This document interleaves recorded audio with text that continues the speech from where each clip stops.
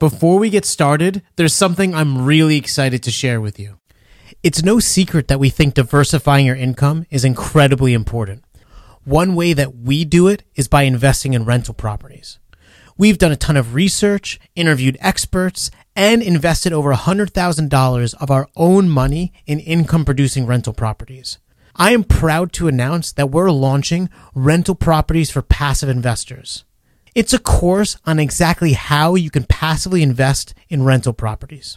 Like our podcast, it's incredibly actionable and details exactly how we've both purchased and managed our rental properties. It also includes a year of Investable, the analysis tool we use to make sure the rental properties we purchase are actually profitable. Finding the deal is half the battle. You need to know your numbers to make a profitable investment. We're running a pre-sale for $100 off. Head over to listenmoneymatters.com/REI to learn more. That's listenmoneymatters.com/REI for $100 off rental properties for passive investors.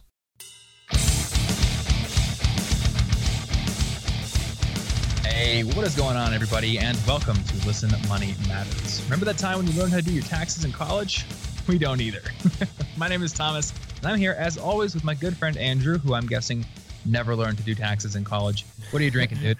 I did not. I found a limited run of Magic Hat. It's Jinx, and it's like this Scotch ale. It's really good.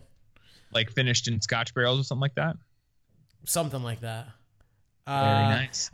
It's a toast to dancing bonfires. This Scotch ale boasts hints of chocolate and all kinds of fancy things. What are you drinking, dude? Well, you're going to make fun of me. Kale juice.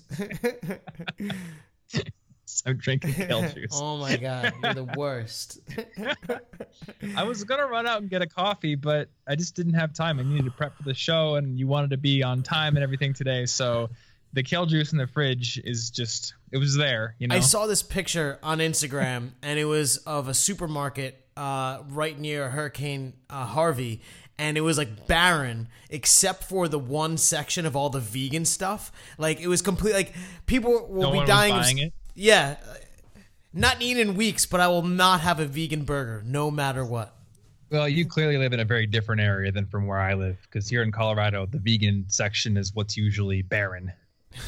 And my favorite kind of kale juice is always sold out of Whole Foods, so I had to go for like my second favorite today. Oh my God, and there's multiple kinds of kale juice. There's so many kinds. I can educate you later on, but we don't have time for that right now. Guys, today on the show, we have a guest who I have been following for quite a long time, Adam Braun, who most of you probably know as the founder of Pencils of Promise, that helps to build schools in developing countries. But Adam, you're working on a new project now that I'm actually really excited about called MissionU. And I think, Andrew, I don't know if you're going to title it this, but the note in our document just says the problem with college. We were talking about how your wife, who edits our podcast and does all this audio engineering, graduated with a degree in sociology. And you were thinking about it and you're like, I can't think of a single friend of mine who's actually using the degree they went to college and spent 4 years going through classes to earn. Yeah, I know people with degrees in geology who don't touch rocks, political scientists who don't follow politics. Like, it's kind of, I guess, a rite of passage to get a degree, a useless degree, one that you don't use. So, Adam, it seems like you are starting another college of sorts. What's the idea behind this? Yeah, sure. So MissionU is a debt-free college alternative built for the 21st century. And, as you alluded to, I spent, my last 8 years or so focused on education internationally through creating Pencils of Promise and leading that. Now, we've built 400 schools and we have about 70,000 students in our programs every single day. But, after I wrote my book, The Promise of a Pencil, and it started to get used on a lot of college campuses as the common freshman read, I would get invited to all these different types of schools. And of course I would go and speak with students on campus who had read the book and kind of hear their stories. And I was always encouraging everybody to get involved in international education for these children that didn't have access to any. And every type of campus I went to, whether it was an elite private school, whether it was a small community college, and I've been to literally every type of school. there was always a very vocal set of students that were saying, look, we think what you're doing abroad is great, but we have a really broken education system here at home. And it would be really, really great if you could do something, to help some of the challenges we have here. And, as you referenced, when I met my wife, she had over $100,000 of student debt without a bachelor's degree. And it was wild. She, has just a really loving family, but, they didn't have a lot of financial means, great people, but weren't necessarily in a position of financial privilege where they could afford to send her to school. And so that's the position of most people in this country. And so she kind of bought into that idea that we've sold every young person in the United States on, which is like you go to college and then you end up, of course, with a better job and a better life ahead. And that's just not the case anymore. The whole landscape has changed so drastically, just in terms of the cost of college, the burden that students and their families have to take on, as well as the employer side of like what you look for when you hire and how much does a college degree matter or not versus the actual skills that you're looking to hire for. And so we designed MissionU from scratch to think about if you were to create an institution of higher education today for that type of student who really is eager about building a great life and career ahead, what would that look like? And ultimately, that's what we created. How many people have you hired, Adam? In my life, hundreds. Yeah, Pencil Promise right now has well over 100 full-time staff in 4 different countries. And I built and ran businesses even before Pencil Promise, and now with MissionU, we have a pretty substantial and growing staff. So it's certainly in the hundreds. That's amazing. I've got a team of 8 or 9 people at this point, and many of them, it was just sort of like in the right place, the right time. You're a good friend. You can be on the team. I've gone through 2 experiences of actually hiring somebody at this point. I'm curious to know, what are some of the factors that in your mind stick out as the reason that you pick somebody over everyone else they're competing with?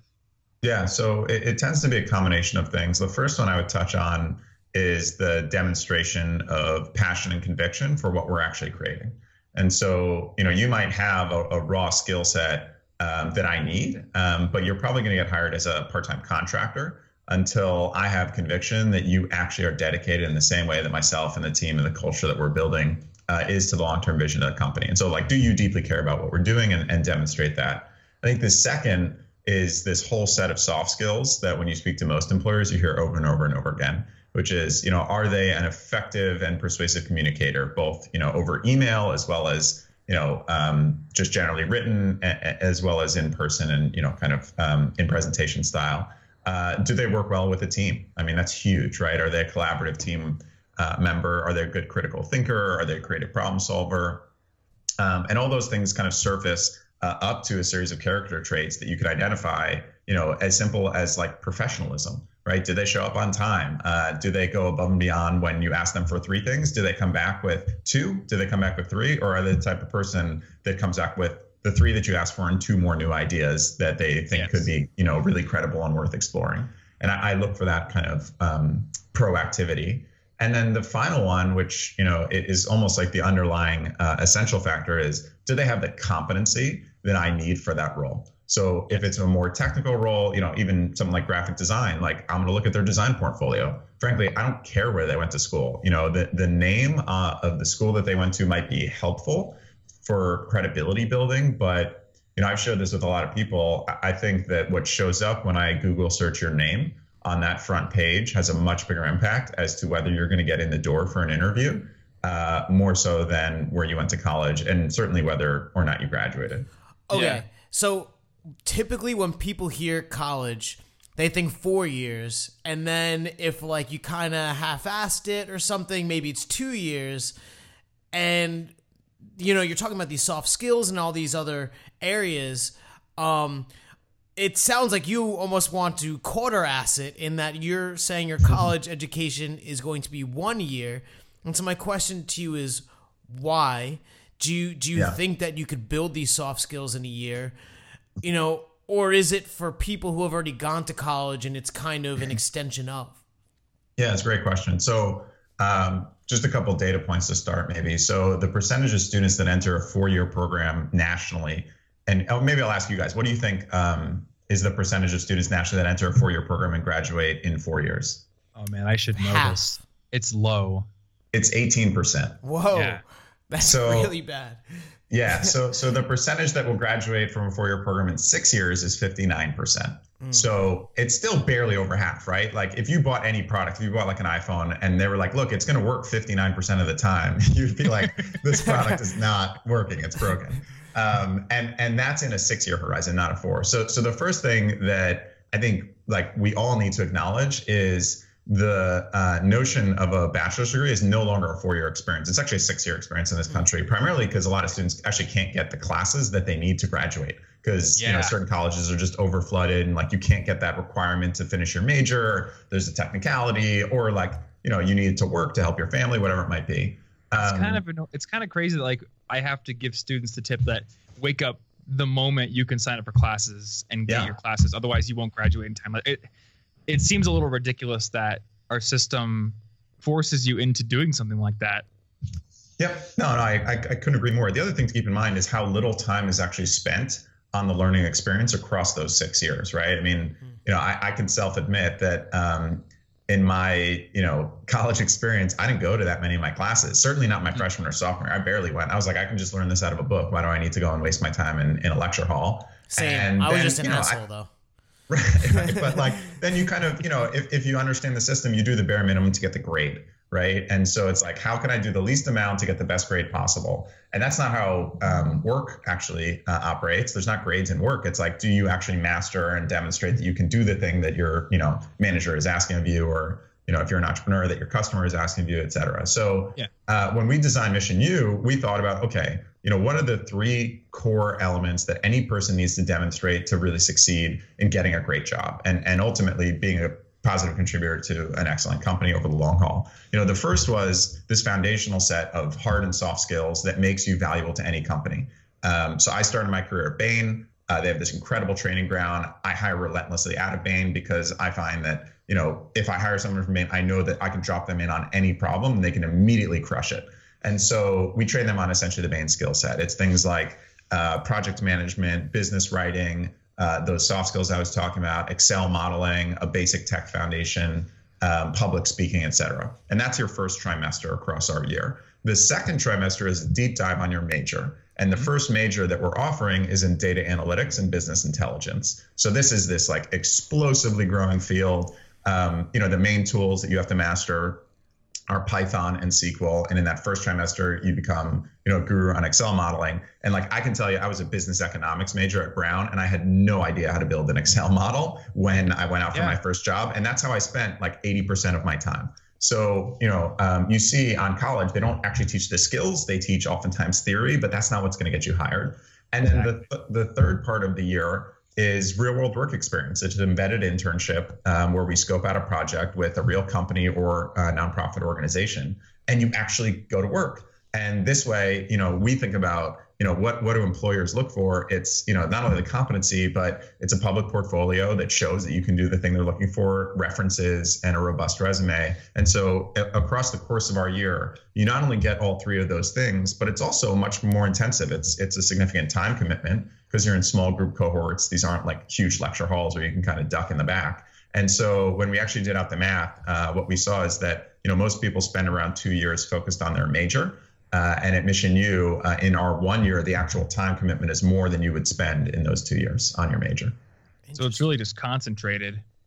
Yeah. When I think back to my major, I mean, every time I think back and I comb through my memories for where I gained my technical skill set, it was in my part-time jobs on campus or my internship, or we had one class where the entire point of the class was you pick a project. Most of the groups in the class actually worked with a company in the area to build something for them.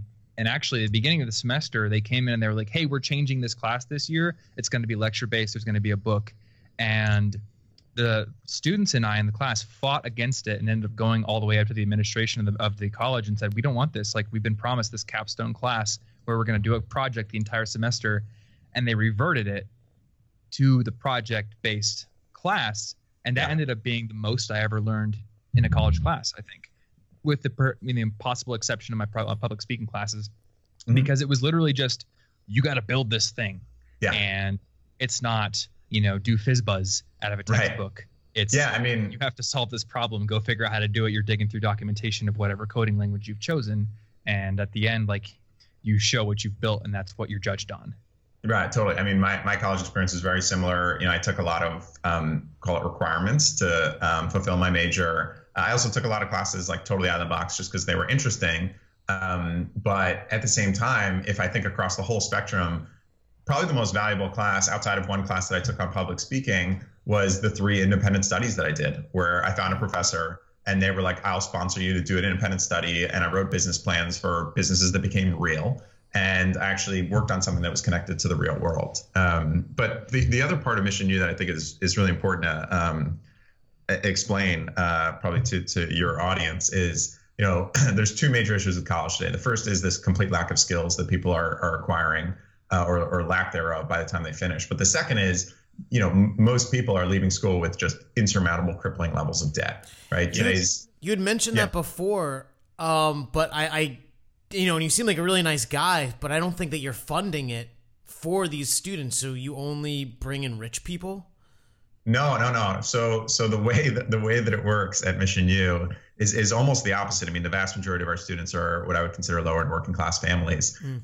So again, I saw what happened to my wife. I really deeply studied this landscape, and essentially college is supposed to be the great enabler, and it's actually creating a bigger and bigger divide between the haves and have-nots. And so we designed a tuition model that is completely different from pretty much every single college in the country as a college alternative. And so the way it works at MissionU is once you get into MissionU, there is $0 in upfront tuition. And so we entirely invest in our students for a full year at no cost to them. And what they commit to as part of that is that once they complete our program and they go on to find their great job and career, which obviously we heavily support them through, what they commit to is 15% of income comes back to MissionU for 3 years, only when they're making $50,000 or more. And if they don't hit that within a certain time frame, they actually end up with us nothing. And so there's also no interest rate on top of that. I mean, the thing that crushes most people with their student debt is really high interest rates, which people rarely speak about. But we set up a model that meant that there's no way for MissionU to succeed unless our students are succeeding. And it also allows for a student who comes from a more challenging financial background to get into the program and literally incur no tuition cost across the course of their full year experience. And they would only contribute if and when they're successful afterwards. So if I wanted to be part of MissionU, I'm like 32. Okay. I've gone to college. Let's say I did geology, something like that. Am I too old? Is the fact that I've gone to college like a negative almost? Or are you only looking for freshies? Like Thomas? No. So a couple things. So, our kind of target that we think of is closer to 18 to 29.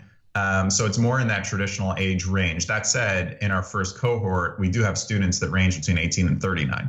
So, we had folks that were in their 30s that we just thought were a great fit for the program. The majority of people that we are looking for are pre-bachelor degree attainment. So they don't have a full bachelor's degree, because what we ultimately want to do is prove that there's a new model that somebody can pursue without having to go through this huge extent of cost and time commitment of attaining a bachelor's degree to be successful, right? Yes. But the majority of our students do have some type of college credit. So they've either gone to a 2-year or a 4-year institution. They've gone somewhere between half a semester and 3 years. And for various reasons, they've either decided, okay, it just is way too expensive and doesn't make sense, or I'm not getting the actual skills and learnings. I mean, we have a student in the current cohort that was at GW, just finished his junior year there, and looked out and said, I can either pay $55,000 for another year to go here and not acquire the skills that I need, or I can go to MissionU. I'm going to go to MissionU. So, it really ranges, but I wouldn't tell you not to apply. The other thing to be aware of is we actually don't look at SAT or GPA whatsoever in the application process. They're entirely removed. We don't think that they're great indicators of future potential. We think they're great indicators. Yeah, so those core set of soft skills that I was describing, how well do you work in teams? Are you a critical problem solver? A baseline of quantitative ability. So like, do you have the ability to do basic arithmetic, because data analytics does require some type of math. We don't want to do, for remediation, but you don't have to be like some advanced math whiz to get into our program. But our application is 4 steps. You provide information about yourself and your background and, you know, what motivates you in the first step. In the second step, you go through a series of problems that are done online, and you can use Google or any other resource except for another human, because that's how the real world tends to work. But the most interesting one for us is the group project. So, you know, you think about traditional college application, it's entirely individualized, but real world work is a team sport. And so when you get to the third step, you join a live virtual classroom online. You're given a prompt, and you and 3 others work on a presentation for 35 minutes that you present to one of our admissions staff at the end. And that whole thing is recorded. And at the end, you self-assess your own performance. You assess the other peers, including who you'd want to work with on a real world project, who is the best collaborator, and then 3 different people on our team assess that. And that helps us surface who we want to advance to the final round, where you write an essay about how MissionU would change your life, and we see how committed you are to the program. And then a 30-minute individual interview. And that gives us a sense of who we want to bring in. So I have a couple of questions for you regarding the common objections that like people entrenched in the old educational system have to new models like what you're doing, or like what maybe Seth Godin is doing, or even people who are just saying like, go, learn on your own. And obviously, at the scale you're operating at right now, these objections don't hold as much water, because it's like, you have, how many students are in the first cohort? So we had almost 5,000 applicants for the first 25 spots, and that was with no 25. Paid marketing. Yeah. So it's actually closer to 30, but you also have a month once you enter the program to decide if it's right for you. So all cohorts are about 25 to 30 students. Okay. So you've got 25 students. Clearly that's a small enough sample size that every single one of them could go out and be hired by a startup or a company that just thinks the way that you think. A lot of people in higher education will be like, on a grand scale, number one, a lot of older organizations, big companies that do a lot of hiring are still entrenched in the old model that looks at GPAs and things like that. So there's that whole signaling value argument. And then the other one is like, going to university for 4 years gives you a well-rounded education. It makes you culturally competent. It gives you that liberal arts education. Is that worth what you're paying? Is the signaling value worth it on a grand scale for people who maybe, there's too many graduates to fill those startup spots? Yeah, so I'll take the second question first. I mean, I think that we have this this false perception because it's been built up over so many years that everyone that goes to any liberal arts school has some fantastic worldly experience that makes them a whole human that they couldn't get just by being a human alive in the world through those 4 years, right? I mean, it's like this distinctly American thing that like you have to be on a leafy green campus for 4 years to become a holistic human, because that's actually not the way that it works in any other country. I mean, you spend time in Europe, you spend time in, South America, any parts of like, greater Africa, Australia, et cetera. And the college experience is one that is not heavily residential. It's one where, you live in, maybe it's a place that isn't necessarily your parents' home, and therefore you start to meet new people, you're exposed to new ideas, you probably start to spend more time in cities, and then you go to a physical campus oftentimes, and nowadays a little bit more online for your more academic experience. And so, my big belief is that there are certain institutions, of which there are very few, that actually deliver on the true promise of this holistic liberal arts experience, but very few students are actually experiencing that. And then when you look at the return on investment of higher education, I would argue that there's probably only 50 max schools in the country where you can reliably assume that spending 4 to 6 years on that campus to get a degree is going to tremendously outweigh the incredible cost that you're going to incur. But there's 4,400 registered colleges in the United States. And so, that's actually a small sample size, is the people that we're thinking of as like getting this great liberal arts. The vast majority are not having that experience. They're taking gen ed classes that aren't going to be relevant, and they're racking up huge debt just to get a piece of paper that may or may not qualify them. So that's how I think about, that question of like, does everyone need this liberal arts education? I think what you need is a broad exposure to different types of people, ideas, and experiences, and you can do that without taking on an insane amount of debt. So to your point around the first question of, how entrenched is this idea of like needing a bachelor's degree to get a job at big companies? I think there's certain career paths where it's necessary. So if you're going to be a doctor, if you're going to be a lawyer, chances are you probably need that accredited post-secondary degree. But the big shift that a lot of people aren't acknowledging or fully aware of is that, in the next 5 years, the vast majority of individuals that are making hiring decisions will be millennials. Right? It's not going to be baby boomers or greatest generation as it previously was. And there's no generation that's been more harmed by student debt and more skeptical of the necessity and qualifications that come with, just purely having a bachelor's degree versus having competency that I can look up online and actually test you on in an interview than millennials. And so I'm a deep believer, being a millennial myself, that when we look to hire, it's really about, can you get a foot in the door? It's not so much about, do you have a degree and what's the static information on your resume? That's a great answer. So yeah, and anybody who's 18 listening to this, realize that, in a few years, the people sitting across the desk are going to be the people who are pissed off the way the previous generation did it. You had said the age range ideally was from, I guess, 18 to 29.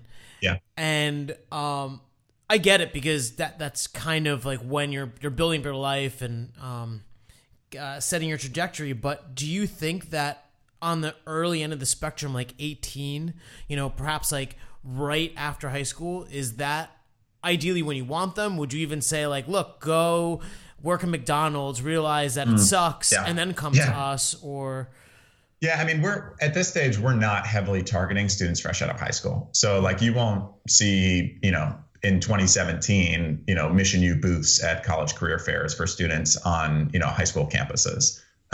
We do believe that the person that is right for MissionU is what we define as a career starter. And so it's a person who's really eager to take the most direct path possible to get the most valuable learning so that they can set themselves up for success in their life and career in a professional way. Mm-hmm. And so, it's pretty rare, I would say. It's the outliers that are 18 and are thinking in that manner. And so we do encourage people, like, historically, I've said, our target is 19 to 29, because we think that you'll benefit by spending at least a year outside of the confines of high school. But we have, I think, 2 to 3 students in the current cohort that are 18, and like, they're superstars. I mean, but they're outliers. So that, I would say to somebody, unless you are exceptionally confident, by the end of your senior year, that that you want to get, into a working great professional role as soon as possible, then it might benefit you to, maybe go to college for a year or two, hopefully, one that makes sense for you and your family financially without putting you in debt. Or, more than likely try and get either a professional experience working somewhere so that either that you love it, or, there's a lot to be learned from doing jobs that suck and that you hate. And now what you don't want to do, or, try and find apprenticeship or, some ability to kind of leave your comfort zone and move to a new place and get a new experience. Okay. But to go maybe a little further there is there's no cost up front. Hopefully we're going to pick them when they're young and they're hungry. But there is still this cost of either lost work. Thomas is like in the prime cohort to be selected, but if he joined MissionU, he would lose out all of his earning capabilities. And then he also has to like feed himself, have some semblance of shelter. Like how does that kind of play out, where colleges are like, look, you'll pay for this later and we'll give you this ridiculous stipend so you can just like live in a mansion or something. I'm guessing that doesn't come with MissionU. So how do you reconcile that? Yeah, so we designed the program for both affordability and flexibility. So one of the requirements is any student that gets into a cohort, your cohort is based in a certain city. Our first cohort is based in the San Francisco Bay Area. And the requirement is you have to live within 50 miles of your cohort city. So, most colleges will say, especially if they're residential, like you have to live in this campus area that, inevitably becomes very expensive. Oftentimes it's, downtown parts of major urban centers. So we said, 50 miles gives you plenty of options. If you can afford and you want to kind of bite the bullet and live in an expensive downtown area, more power to you. If you want to live in a really affordable place that's 35, miles outside of the city, that's fine too. And so we don't provide dormitories or housing, but we provide them with a whole bunch of information to make that decision. And then the other piece is the expectation on students is that they're going to commit about 40 hours a week to our program. So they're in a classroom type setting, whether online or in person, Monday through Friday from approximately about 9 a.m. to 1 p.m. Some days it might go a little bit later, but it's only during the week. And then they have total flexibility after that. And we encourage our students to, if they want, to take on part-time jobs up to 20 hours a week. So the vast majority of our students have part-time jobs that they're doing around 20 hours a week so that they can support themselves and some of those costs of living. Yeah, that's awesome. That's exactly how I did in college, 20 hours a week. Yeah, I mean, the other point I would make there is we talk to our students a lot about the opportunity cost of attending a higher education institution because it's another incurred cost that's kind of like silent, but we don't talk about. And so it's another reason where we think there's tremendous value in having a year-long program of which a third of it is an internship, right, in which you're earning some income. Rather than 4 to 6 years completely removed from the workforce. So those internships are paid during that final third. Yeah, so we help the students identify, but we've already identified a series of partners that want to pay our interns, and so we believe that it'll be helpful to them certainly. Another thing that's important here to talk about is like how we design the curriculum. So before we ever started recruiting students, we were recruiting employer partners. And our employer partners do three things. They advise us deeply on the curriculum, so we're constantly calibrating against the needs of industry and what we're hearing, leading companies say, this is what I want, this is what I'm looking for hiring, this is the skills I need, here's the tools they need to master, here's the soft skills that we're, character traits we're trying to identify. The second is we actually co-create experiences and content. So like case studies, on sites at companies where you actually go and get to visit a real company for the day, which I never got to do in my undergrad. And then the third part is they get early preferred access to the incredibly diverse pipeline of talent that's coming out of MissionU. And our employer partners currently include Spotify, Lyft, Uber, Warby Parker, Casper, Harry's, et cetera. Just a leading group of world-class companies that every time I speak to another millennial and I say, what's your dream company? I hear one of these names. And so that's who we went out and said, how would you think about what you're looking to hire for? And so we start at the very, top and really the cream of the crop. And we've, communicated to every one of our students, you don't have a guaranteed job at one of these companies, but you're going to have about as good as a foot in the door and an opportunity to earn your own way into one of these companies as possible. You're going to get exposure to leadership and, frontline hiring folks and people that are data analysts and scientists throughout your year, and you need to make the most of it. And we expect some of them to end up at those companies, and we expect some of them to end up in totally different parts of various industries, but they're all going to be exceptionally qualified by the end of the year. So you're bringing people in and you're teaching them a very specific set of skills that is, I'm sure, to some degree curated by the Spotifys and whatever of the world, because these are the skills that they need and that they're looking for. What sort of salaries are these people landing when they go to the Spotify or the Harry's? Is it like, look, like you're going to do some awesome work and blah, blah, blah, and we're going to pay you $25K a year because you're just like 19 and whatever? Or are they are they earning like legit data analyst competitive with someone who went to school for 4 years and slogged through it type thing? Yeah. So one thing to keep in mind is, currently we have our first cohort started in September of 2017. We're currently running admissions for our second cohort, which will start in January. We have 3 start dates throughout the year, so there's always open admissions essentially. So January, May, and September, and we're going to open up new cities in 2018 as well. But in San Francisco, a data analyst makes on average between $80,000 and $90,000. Wow. And talking to Spotify, we were scoping out a specific role that we really wanted to target for our students. That was an $85,000 a year starting salary. In certain cities outside of, call it New York and San Francisco, salaries might be closer to $60,000 to $70,000. But in, a New York, San Francisco environment, it can be 80 to 100 or even higher. And that's what we're targeting. Look, that number is fucking awesome and excites me. And if I could get in front of you and talk to you, I will impress the shit out of you. I am as hungry as it comes, but I don't have a pedigree. Like I don't that's fine. On paper, I don't look like this awesome. I had B average in high school. So what is like? Again, we don't look at any of that. I know, and I guess from me, listening as the skeptic, I know that no one will work harder than me. But how do I get my face in front of you to show you that? Yeah, so it's very simple. You go to MissionU, which is just the letter U, not YOU, but you go to missionu.com/apply and you fill out the first step of the application, which is just ask you a lot about your background, right? The second step is a very tough set of questions. And I'll be transparent for your listeners in a way that I am not with most.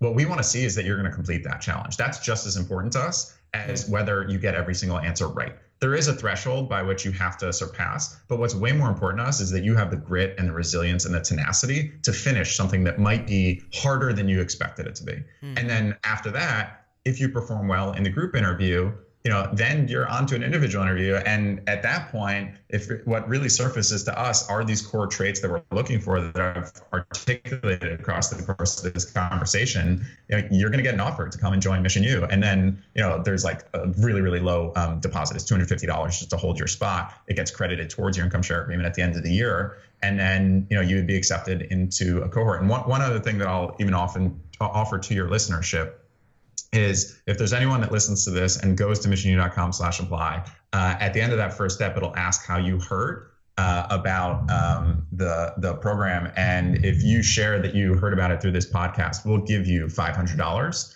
of credit towards that income share agreement at the end of the year if you get in and are successful. Wow. Like, we'll give you literally a free $500. I didn't even have to ask you for that. No, it's something else, just for your anyone that learned about it on this podcast, just because I'm excited about what you guys are doing and the type of people that you're engaging. It's the exact type of student we want. Well, that's awesome. I should probably coach you on negotiation. That was like a poor, but that'll be a second cohort. No, that's actually truthfully the last 6 weeks of the program we call career launch. And so you think about traditional college, it's like you go to school. And you pay all this money, and then at the very last second, they're like, "Oh, we have this career services center, and there's like 2 elderly people working there that may or may not be able to help you get a job." And it's like this afterthought, and you're kind of on your own. And we designed our year separately, so graduation actually occurs 6 weeks before the program ends, and then the next 6 weeks you're in what we call career launch, where we coach you through everything that includes interview preparation, role playing, all the way through to salary negotiation once you actually get a job offer, which very few people have ever received. Okay, I want to. I gotta talk with you later. I gotta advertise this to a zillion people. I want to poke one more hole, or attempt to poke a hole in this. Sure. That's my job. So you went through the process, whatever. Personally, I think like as I've gotten older, I'm like more forced of like an extrovert. Like I was probably more introvert, and my ideal situation is like no people in a room in the darkness, like coding or playing games. Like I'm not like let's go talk in a big group. But you have this group interview area. Does that penalize introverts? No. So we actually have a couple methods that we put in place where we surface a couple different methods, and I don't want to share them because you don't want to give away the answers. No, but this was something that was really big to us. I would say about half of our staff are naturally introverts, and so this surfaced really early on. We were talking about assessment and in the application process. And so, one thing I can tell you, like insider secret, if you go through our interview process and you talk way more than anybody else on the group interview, you're probably not getting into MissionU, because that's not the person that somebody wants to hire one day, right? Is the person who just can't stop talking. So we actually reward collaboration really heavily. And oftentimes, I don't want to over reveal this, but if somebody is super, super quiet and doesn't say much, but we see other elements where we think they're really strong potential, there are opportunities where they may get brought through to an individual interview so that we can see how they perform individually if we see other elements of really high potential throughout the rest of the application process. Gotcha. That's awesome. That is absolutely awesome. I guess I always feel like when I was younger, maybe lost out because I wasn't so aggressive, or I don't even know what that. No, totally. I fall in the same camp. I mean, I am a middle child, and you tend to be more like observational than needing to kind of like jump out first. And so it was something that was big for all of us. And I literally was talking to our admissions manager 2 weeks ago, and he was saying, like, we had this 4-person interview. One person probably spoke for 35 out of 40 minutes. And there was one woman in the interview who was just really, really strong. And, she didn't say much, but I'm really curious to see how she'll perform in the individual interview. So I'd like to advance her. And I was like, yeah, absolutely, we should. That is awesome. I'm just like Adam, how much time do you have left? Not much. So believe it or not, we actually essentially have our students at orientation. So most of the program is done online, but it's live virtual classrooms. It's on like pre-recorded lectures, and then you come together in person with your cohort every other week. But it starts at the 4-day in-person orientation, and today is actually the last day of orientation, and they've been designing presentations that myself and a group of judges from like great companies are going to judge. So I gotta leave pretty shortly. That's totally cool. Adam, thank you for coming on the show. My pleasure. Maybe a year from now, when we have some data, when you have some case studies of people being hired by companies, it would be great to have you back on and be able to. I love that. That would be great. Obviously, the first cohort just started, right? Yeah, and maybe even if you guys wanted, you could interview one of our students at some point. They could kind of tell you about the experience. That would be awesome. I would love to. Yeah, we can maybe find a way to have you ask them about what the experience has been like, kind of midway through the program, or whenever it makes the most sense for you all. But for anyone listening, again, I just encourage you, just go to missionu.com, missionu.com. And if you listen to this and something really resonates, my email that is easiest to reach me at is just adam at, and then the letter ipromise.org. So adam at ipromise.org. I'm not going to edit that out, and I'm so sorry. No, it's fine. It's fine. No. I purposely give it out in case this really deeply resonates with somebody and they want to reach out to me. I prefer to be accessible. Cool. Great. Yeah. Well, guys, we'll have all those links in the show notes. I am really excited about this project. So hopefully you are as well. Go check those links out. Go check out missionu.com. And thanks for listening. As always, as I say at the end of every episode, you can find our favorite tools over at listenmoneymatters.com/toolbox. So check that out if you are trying to improve your finances. I would not find it odd if MissionU ends up on that page at some point in the future. Anyway, thanks again for listening, and we will see you all next week. Bye. Later, man.